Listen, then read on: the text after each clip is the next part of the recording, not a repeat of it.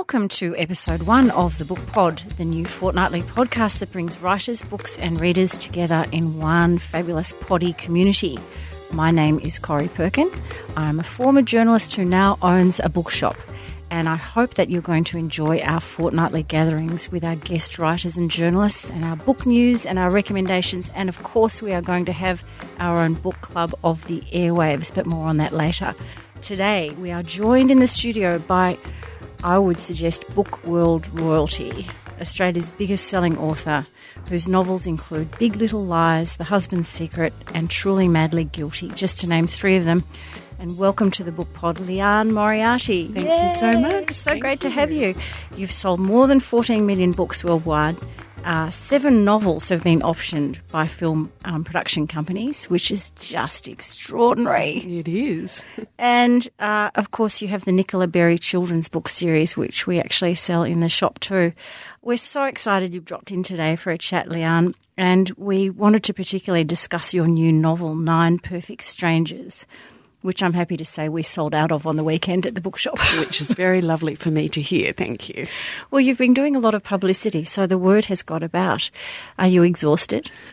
You look fabulous. Well, thank you. Thank you. I thought you were about to say, because you look like it. I am, but I'm not allowed to be because this is only the very beginning, really. So, no, I should say I'm not. I'm full of energy. So this is Australia. Do you do the same thing overseas? Yes, so I've got the UK and then the US, so really, and this is the easy part with my own people. I'm not tired, no. And is it a worldwide release at the same time, or are they doing Australia first? No, Australia first. So the rest of the world, some readers in the rest of the world are a little bit cranky about that. But I'm Australian. Australians have to get priority. I'm glad to hear that. 14 million copies.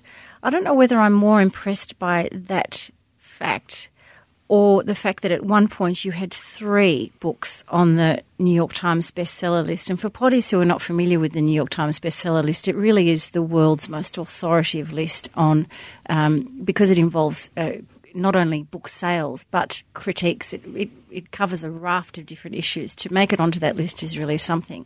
And you had 3 at the one time. Or am I more impressed by the fact that Big Little Lies 2, the TV series, you wrote a fair whack of that and a synopsis for Big Little Lies 2, and you always had in mind Celeste's mother-in-law to be played by Meryl Streep. That's right. I'm pretty impressed by that too. Yeah, which was very exciting. I did, but I did not actually expect that they would get her, but they did. It seemed like an impossible dream to me. Why Meryl Streep? The Nicole Kidman character was. I honestly felt in the television series that the Reese Witherspoon's Madeline really carried the show through. Yes. Nicole won an Emmy for her performance, and it really is that just slow burn of a woman in crisis, and it was a very powerful role. I couldn't imagine how you would bring in her husband's mother-in-law, and to think of Meryl Streep is just, it's a real game changer, because I would have thought of somebody not like Meryl. Would you? I would have thought a dark-haired, menacing sort of woman. But, of course, Meryl can be many different Yes, and people. I think they have similar cheekbones. I think it actually makes sense to have Meryl as Alexander Skarsgård's mother.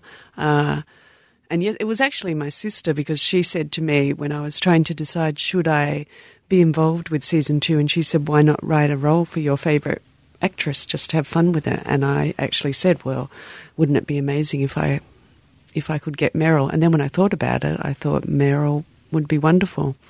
And, of course, my own mother was thrilled when I said, I'm thinking with season 2 I should bring in the older generation, bring in the mothers, because where are they?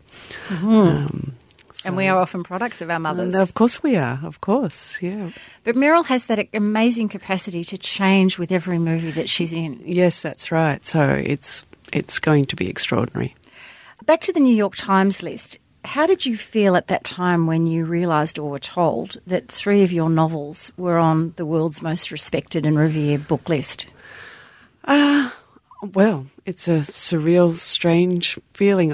I'm a writer, so I should be able to put it into words, but it was just... It didn't feel real, and I think at the time the 3 books were on the list was a time when I still had never reached number one here in Australia. So it always felt to me like there was a parallel universe where I was a best-selling author, and then back here in reality where I still sold, I always had readers, but where, yes, I'd never reached number one. So it was funny when I first went to the US, and I remember doing a signing there, and actually a bookseller said to me, I said, "How was that?" And I said, "Oh, that was amazing." And she looked at me and she said, "Are you not a best-selling author back home?" It was like I'd accidentally given away. I was obviously too shiny-eyed and thrilled by this signing line. You weren't all tired and burnt out. No, that's right. Another line. I wasn't all jaded. I was, oh my goodness. What are your theories why this is or was? Because things have changed now. Yes. I don't know why it was. It was just, I know that I can always remember a girlfriend with my very first book, 3 Wishes, and when she read it, she said to me, I enjoyed it, but she said I did cringe a little at the Australian place names. So she literally used the word cringe. It was the cultural cringe right there, because she felt as though, I believe she felt as though in fiction you shouldn't use Australian, you shouldn't have an Australian setting, as if to be special it needs to be set somewhere else, as if there was something almost embarrassing about setting something in Australia. But I think we've lost that now. I do think that now Australian readers say to me all the time, I love the fact that it's set in Australia. And I don't know if part of it is also being able to suspend your disbelief. Sometimes I think maybe some readers think, this is obviously written by somebody local, so therefore I could do this, It's not real, it's not a story. And I understand that too, because one of my favourite authors is Anne Tyler, and all her books are set in Baltimore, and I love the fact that I'm reading about a town that feels a little unfamiliar. The other night when you were speaking at the Wheeler Centre here in Melbourne, you addressed the fact of the Australianness of your novels and how important it is. Big Little Lies, you were prepared for that one to go to California, and I think it has translated really well, having read and seen both versions. Yes. But with other film deals, you have been, I gather, quite specific about, I would like this done in Australia. With The Last Anniversary, I have, which is my second novel, because for that novel I feel that, 2 reasons, the setting and the characters. So for me, I've never felt that setting is really my strength, and the setting hasn't actually mattered all that much to me. But I will always set all of my novels in Australia. So by not important, I mean I don't think I'm that good at describing landscape, and the story's more about the characters, and which is why I think it could be adapted anywhere else. But The Last Anniversary is set on a fictitious island on the Hawkesbury River, and when I was writing it, even I don't know how good a job I did describing it, but to me the Hawkesbury is a very Australian setting that's very important to the story. Kate Grenville's The Secret River. I it's know, so evocative. That's right. It's such beautiful. a particular part of the landscape, isn't it? It would be distressing to me to see that set anywhere else. And the other reason is the characters in that book. At that time I was still doing corporate writing, and I was writing the history of the Railway and Transport Health Fund was one of my projects. And as a result, that must have been fun. It was fun, actually. I loved writing it. I don't mind a corporate history, I have to say. No, it was really interesting.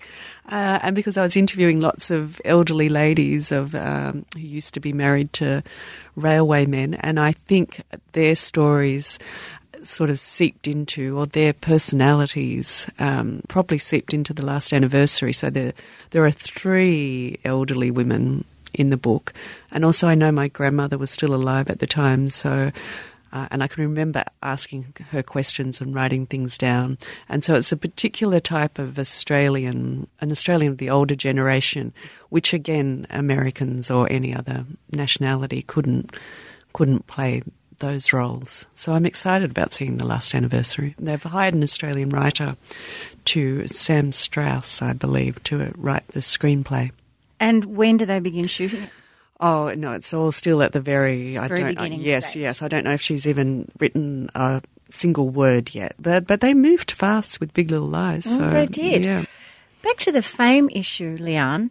J.K. Rowling once, not so long ago actually, a couple of years ago in an interview, she was reflecting upon the suddenness of her fame. And as we know, she was the single mother. She was, she wrote the first Harry Potter on the cafe table. That's all old, it's now folklore of the literary world. But the question was, how did you cope with the fame? And she said not very well at all. And she actually was quite disconnected from her own self to the point where she felt that she needed to go and have some counselling, and she went and saw a psychologist. I'm not sure for how long, but she said that my life was changing so suddenly it really, really helped. I wonder, how did the suddenness of your fame hit you in good and bad ways? That's really interesting to hear that. Well, first of all, my fame is a far tinier version of hers, so I would suggest it's all relative. I guess, yeah.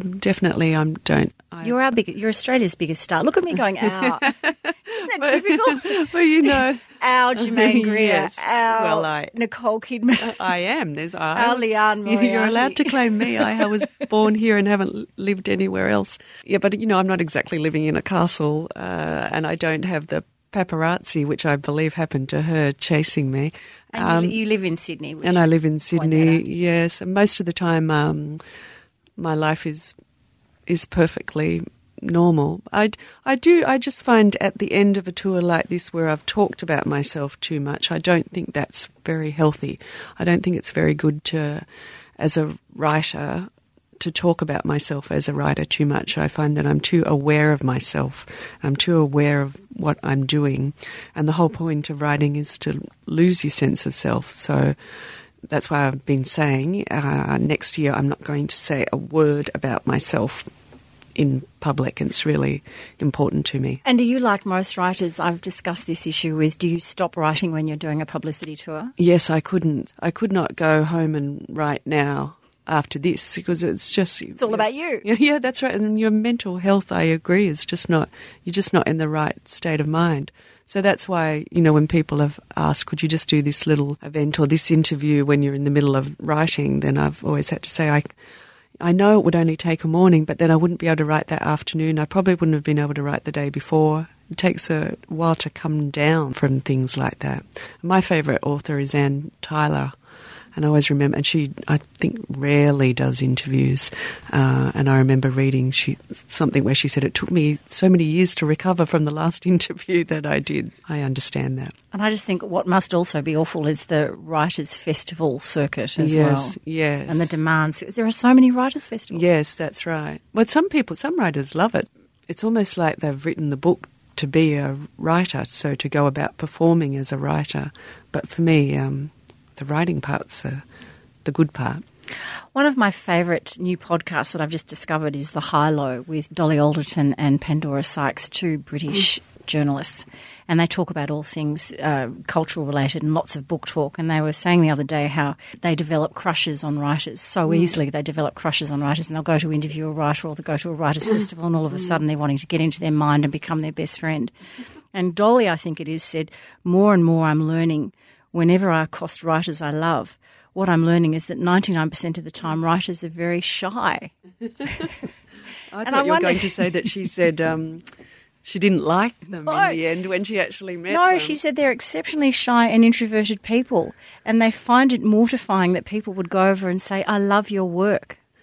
And I must say, having interviewed lots of writers over my, 310 years as a journalist, I often find that they have difficulty talking about themselves and their work. Yes, I agree. I have difficulty talking too much about process.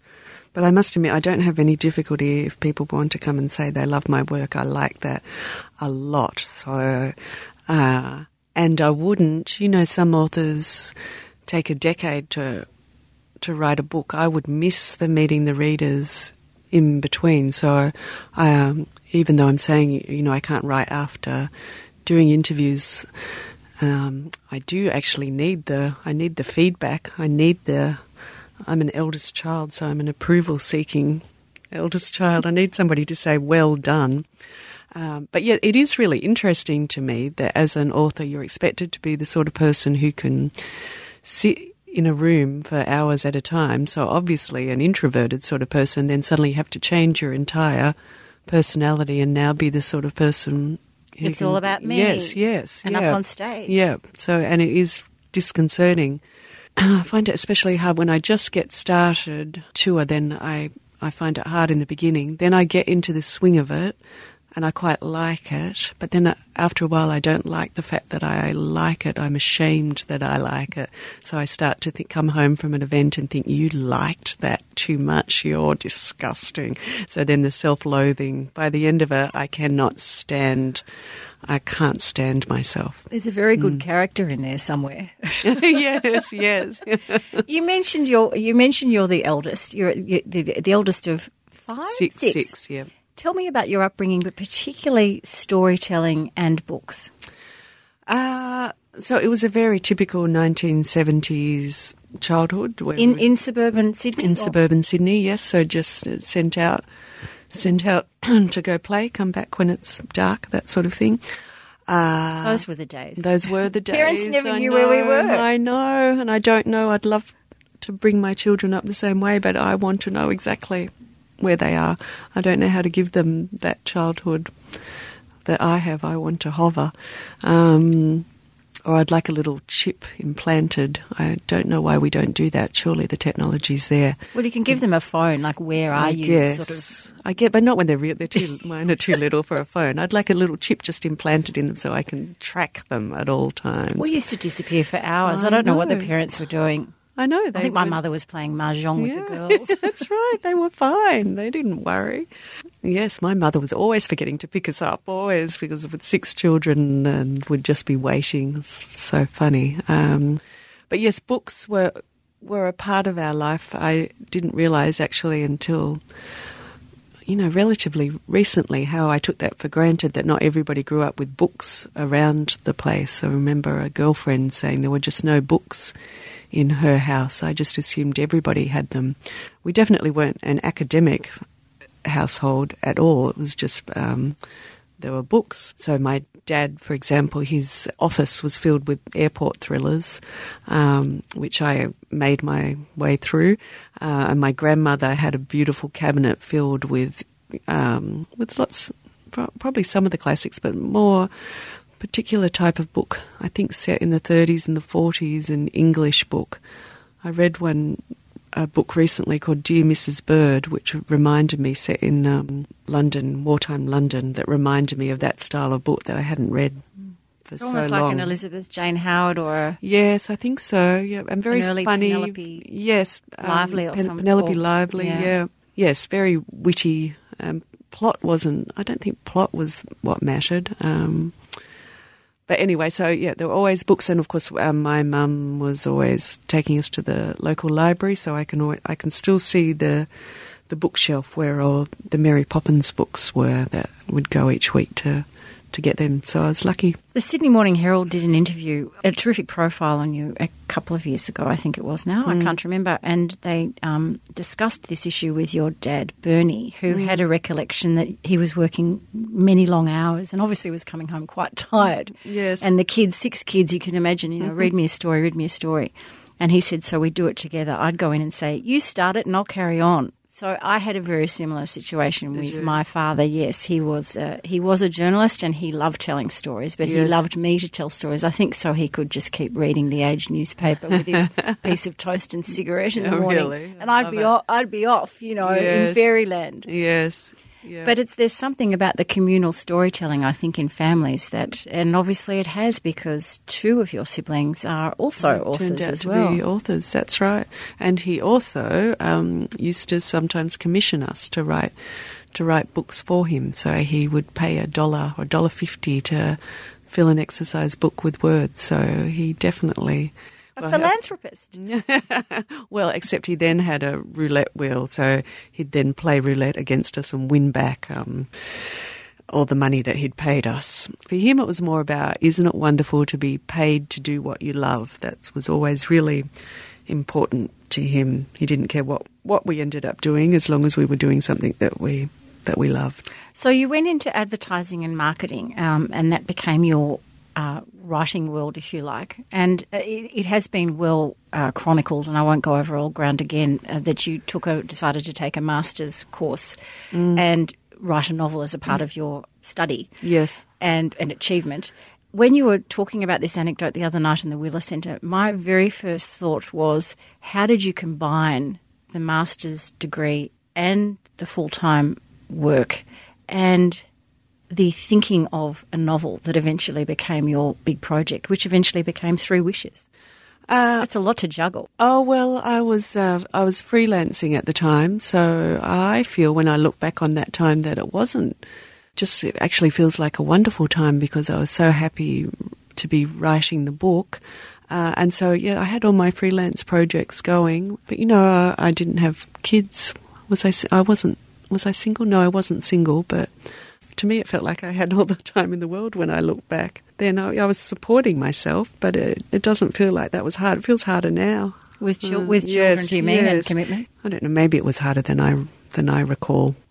But you didn't have to finish the book to finish your master's. You only had to do 30,000 words, and I was just enjoying it so much, and I did 100,000 words over 2 years, and now I write over a year. Well, it was just fun. I hope that tutor at Macquarie University is feeling very proud. Yes, they should. They should feel proud, and also the people in the group at Macquarie were so supportive, so that was all part of it. The other night you mentioned a few times your husband, and it was often in relation to a funny line or a funny moment. Yes. And but it also had me thinking about the role of him in your life, obviously not just as a husband and the father of your two kids.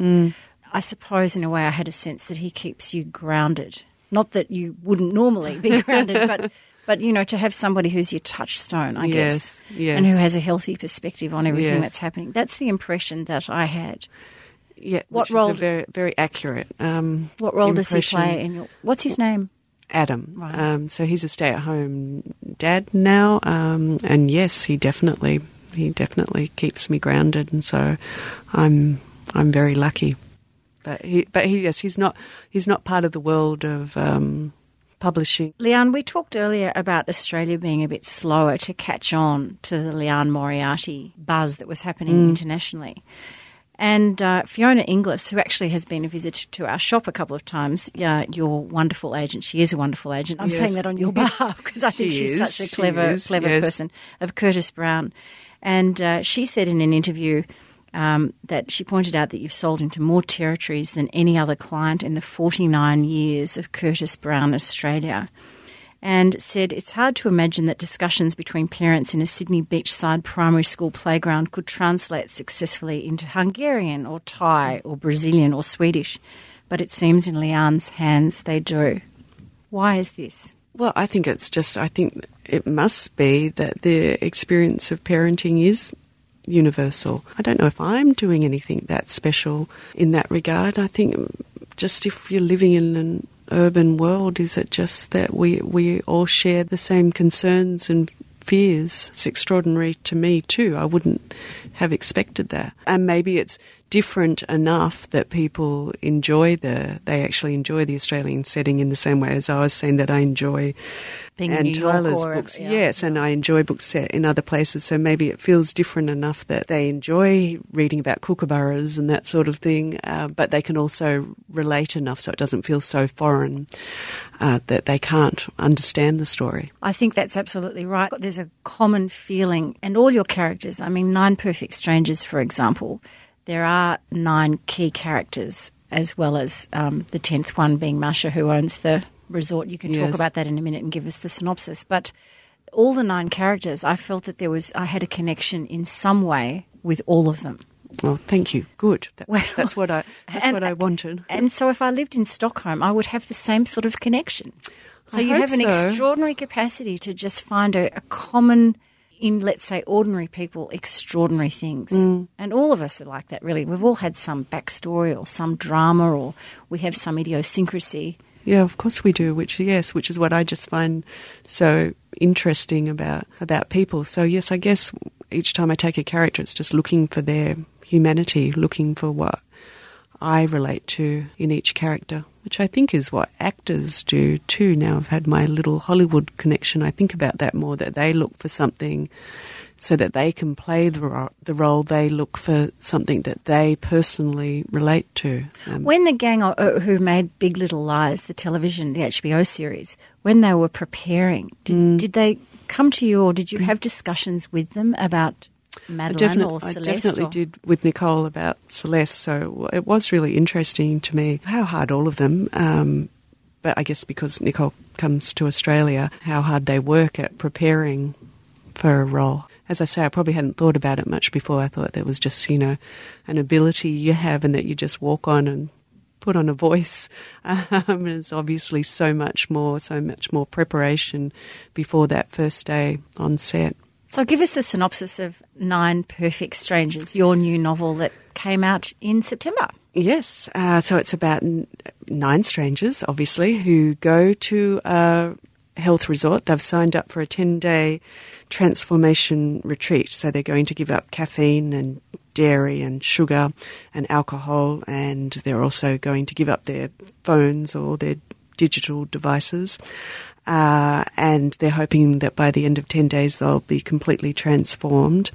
They're assuming that they're just there for a little bit of light fasting and hot stone massages and maybe some meditation, but it turns out to be a rather different experience than what they signed up for. They're quite naughty because they sneak in grog bottles and potato chips. Yes, not all of them, but some of the naughty ones do too, yes. I think I would do that if I was going to one of those resorts. And tell us about the spa owner. Yes, so she was inspired firstly by, when I was doing my research, I was looking up TripAdvisor reviews which for health resorts which were provided a wealth of information, and there was stories about one particular resort where they kept talking about the owner of the resort. In fact, there were multiple stories like that at different resorts where they would talk either fondly or with some trepidation about the person who ran the resort. So there were so many odd characters. So I knew that the person who ran the resort had to be somebody strange and charismatic, because often it seems like they are quite charismatic people who run these places. But I often think, not that I've ever been to a health resort, but I always think of them, it's like the Radisson, there's a group, there's a corporate overview. But in fact, they're probably deeply personal and they follow particular philosophies, yes, as we see in your... Yes, I think so, especially the small ones. Have you been to one? Yes, I haven't been to that many. I didn't suffer that much for my art, I'm afraid to say. And I should have gone to more of the crazier ones. But I just went to a lovely health resort for 5 days, which did provide me with a little bit of material, but mostly I wrote there and enjoyed myself. It was lovely. It was really Good lovely. Good research. Yeah, yes, that's right. But I did give up coffee and I did get up very, very early, so I'm proud of myself for doing that. The head of the resort, I originally had that character as a man, but then somebody had, at a charity auction, she had bidded for the rights to have her name used for a character in one of my books. So it was a Starlight Children's Foundation event. So I knew I had to use her name somewhere in the book, and originally I was thinking it would just be a minor character somewhere. But then I was thinking about that name and I thought, why don't I use her name, which is Maria Demachenko. I'm probably not pronouncing it correctly, but obviously a Russian name, otherwise known as Masha or Masha. And that, just by taking that name, that a whole character appeared from. So I'm very grateful to her for that name. Mm-hmm. Do you mind your friends or people you meet often? Yes. Oh, I mind them terribly. Yes. So I mind anybody I meet for anything I can get. Yes. Yes. There's probably nothing left in all my poor friends. I've taken everything they've got to give, or they're prepared to give.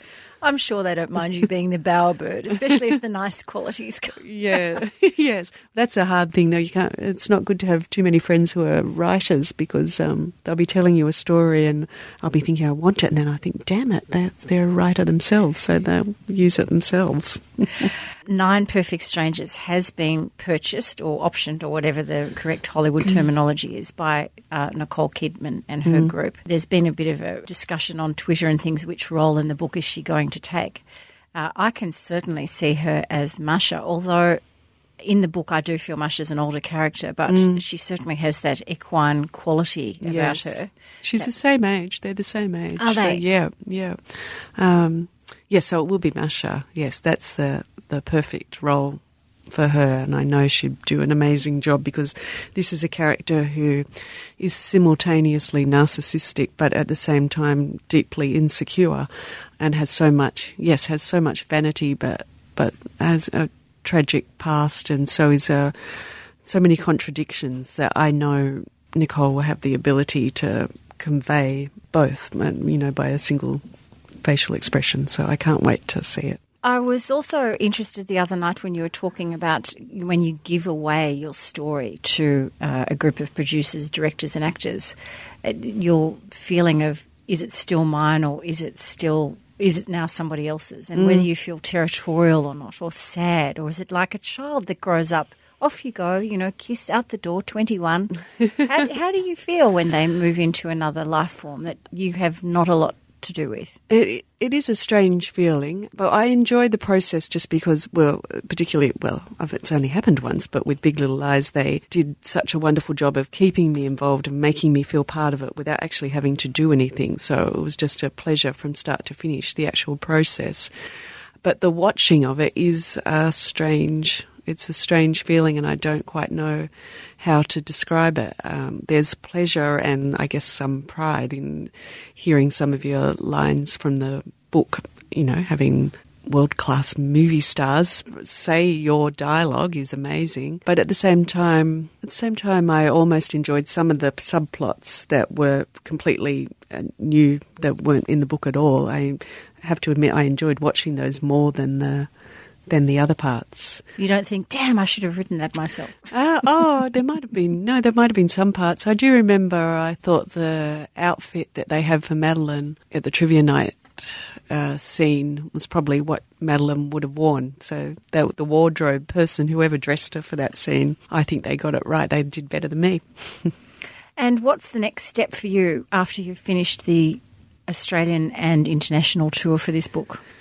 Back to the study? Back to the study, yes. Back for a rest and looking for new ideas now. Yep. Starting to mine my friends, as you say. I need new friends. I'm sure we'd all love to be one. We have a couple of listener questions. So this is our very first podcast for the Book Pod, Leanne. So I had to actually turn to a few friends who are devotees of you and yours and ask them for their questions. So they're not pretending to be listeners. They will be listening. They will be listeners. They are now. You can bet. So the first one comes from my co-host on Don't Shoot the Messenger, journalist Caroline Wilson, who is definitely a devotee. And she was interested in sibling rivalry with Jacqueline and Nicola, your two sisters who are writers. And she says, does it exist between you and your talented siblings? Yes, well, the answer to that question is it definitely does in regard to family anecdotes. So we all get very cross with each other if we find that somebody's used something that we would have thought was up for grabs. And if somebody tells a story at a dinner or something, then we're immediately saying, that's mine. Or if my mother calls and she starts telling me something, then I say, before you go any further, we need to say, this is my story. Do not even tell Jackie or Nicola this story. So, yes, there's a lot of rivalry in that regard, but not otherwise. We are each other's biggest supporters and fans. That's wonderful. But Christmas lunch, when the stories are running, all the three of you there? Yes, writing notes. Well, all you have to do is say it. Once you've said it, then that's that. How complicated for the rest of the it is, that's right. One of the other siblings, this funny thing happened to me the other day. Okay, it's off the record, you three. Right. It is exactly like that. So Megan from Port Fairy in Victoria would like to ask, Leanne, have you ever run into any trouble or awkward moments using stories or characters from real life? There are some things where they're nothing to do with your real life, but then afterwards you can understand why people might think that they are. I had a character in one of my books, a man he had 4 sisters, and he called his sisters the Flakes, the flaky sisters. And my father does have 4 sisters, and he could quite They're quite flaky. He could call them the flakes, but he doesn't. But I wasn't thinking of him in any way. So it's just afterwards that the aunts said you're out of the world, Leanne. No, the aunts didn't. But I just afterwards thought that, when you start to read it with fresh eyes, because when you're writing the story, you're just caught up in the story, and then you sort of step out and think, are they going to think that? No, none of them ever said anything. And our third question is from Nikki in Watsonia, and Nikki would like to know, your capacity to create humour, pathos and characters and place them in intersecting complex stories seems endless. Where do you find the inspiration, and do you ever worry the ideas will dry up? So maybe we'll focus on the second part of that question, because you kind of answered the first with the inspiration. Do you ever worry that the ideas will dry up? Yes, sometimes I get a little panicky, but not for long, because if you, I guess the only thing I worry about is, I've got the tiny seed of an idea for something at the moment, but I know where it's come from, created by news stories, but I know everybody's reading those news stories, so I feel like these particular news stories that are going around at the moment, that lots of fiction authors would be thinking of similar themes. So that's... You think about that. But we did think about that with 9/11 back in 2001. Yes. We thought there was going to be a raft of novels that came out in that subsequent period dealing with that big event. Yes. And they were so few and far between. Yeah. So I'm not going to say what this particular idea is, and we'll see. See what happens. Yeah. We now have our 6 quick questions, Leanne. So this is an element that is very popular on our Don't Shoot the Messenger podcast. The operative word being quick, but of course Caro and I usually linger on for about 10 minutes on each question. So I'm going to shoot 6 at you if you're ready. Yep. Number 1, who was your favourite book character when you were a little girl? Definitely Mary Poppins, because she was I love the fact that she was so vain. So it's interesting actually that I do have this character, Masha, in Nine Perfect Strangers, who has that vanity. So maybe I was inspired by Mary Poppins. I love the fact that she was so pretty and vain, but also loving but cranky. I loved all those contradictions. The P.L. Travers books of Mary Poppins are so far and above the movie. Oh, yes. And they're timeless. I still sell them in the bookshop. Do you? Yeah, they're beautiful. And who are your 3 favourite authors? You've mentioned Anne Tyler. Are there another couple you'd put in there? Yes, I don't like only having 3, but if I will say Anne Tyler, Kate Atkinson and Maggie O'Farrell. I would agree with that choice. What is your favourite way to de-stress or chill out? Please say a glass of wine, because then we're in the sisterhood. Yes. A glass of wine, chocolate, a book and a hot bath. All those things can be done together, and there's nothing better. And are you in a book club? No. Have you ever been in a book club? I was in a book club. I got upset, I remember, at the time. I enjoyed it. I remember getting upset because I wanted to talk about We Need to Talk About Kevin. And somebody else said, as a mother, I don't think I can read that book. And I wasn't a mother at the time. I remember the poor girl. I got upset, and then the poor girl got upset because she didn't mean to upset me, and that was the end of she was a lovely girl, but I didn't want to be told, you're not sensitive enough. As I'm very aware of that now, that saying to people you don't have a special sensitivity because you're not a mother. And I think it would have been a good discussion. It's a great book for book club. And look, I'll give you the tip. If you're looking for any character traits, particularly awkward and difficult moments, join a book club. Book club, they're there, aren't they? Yes. Along with the wine and the chocolate. Yes, that's right. The houses and outfits in the Big Little Lies series are all pretty amazing. And I wondered whether you had a favourite outfit or house, or both. Oh, I guess Renata's house is an amazing house, and I had fun with that in my ideas for season 2. Well, probably Madeleine's, as I said earlier, her outfit for the trivia night. And the final question, J.K. Rowling always had a yearning to write detective novels, and then eventually she did under the name Robert Galbraith. Is there a genre or a style of book that you would secretly like to one day write?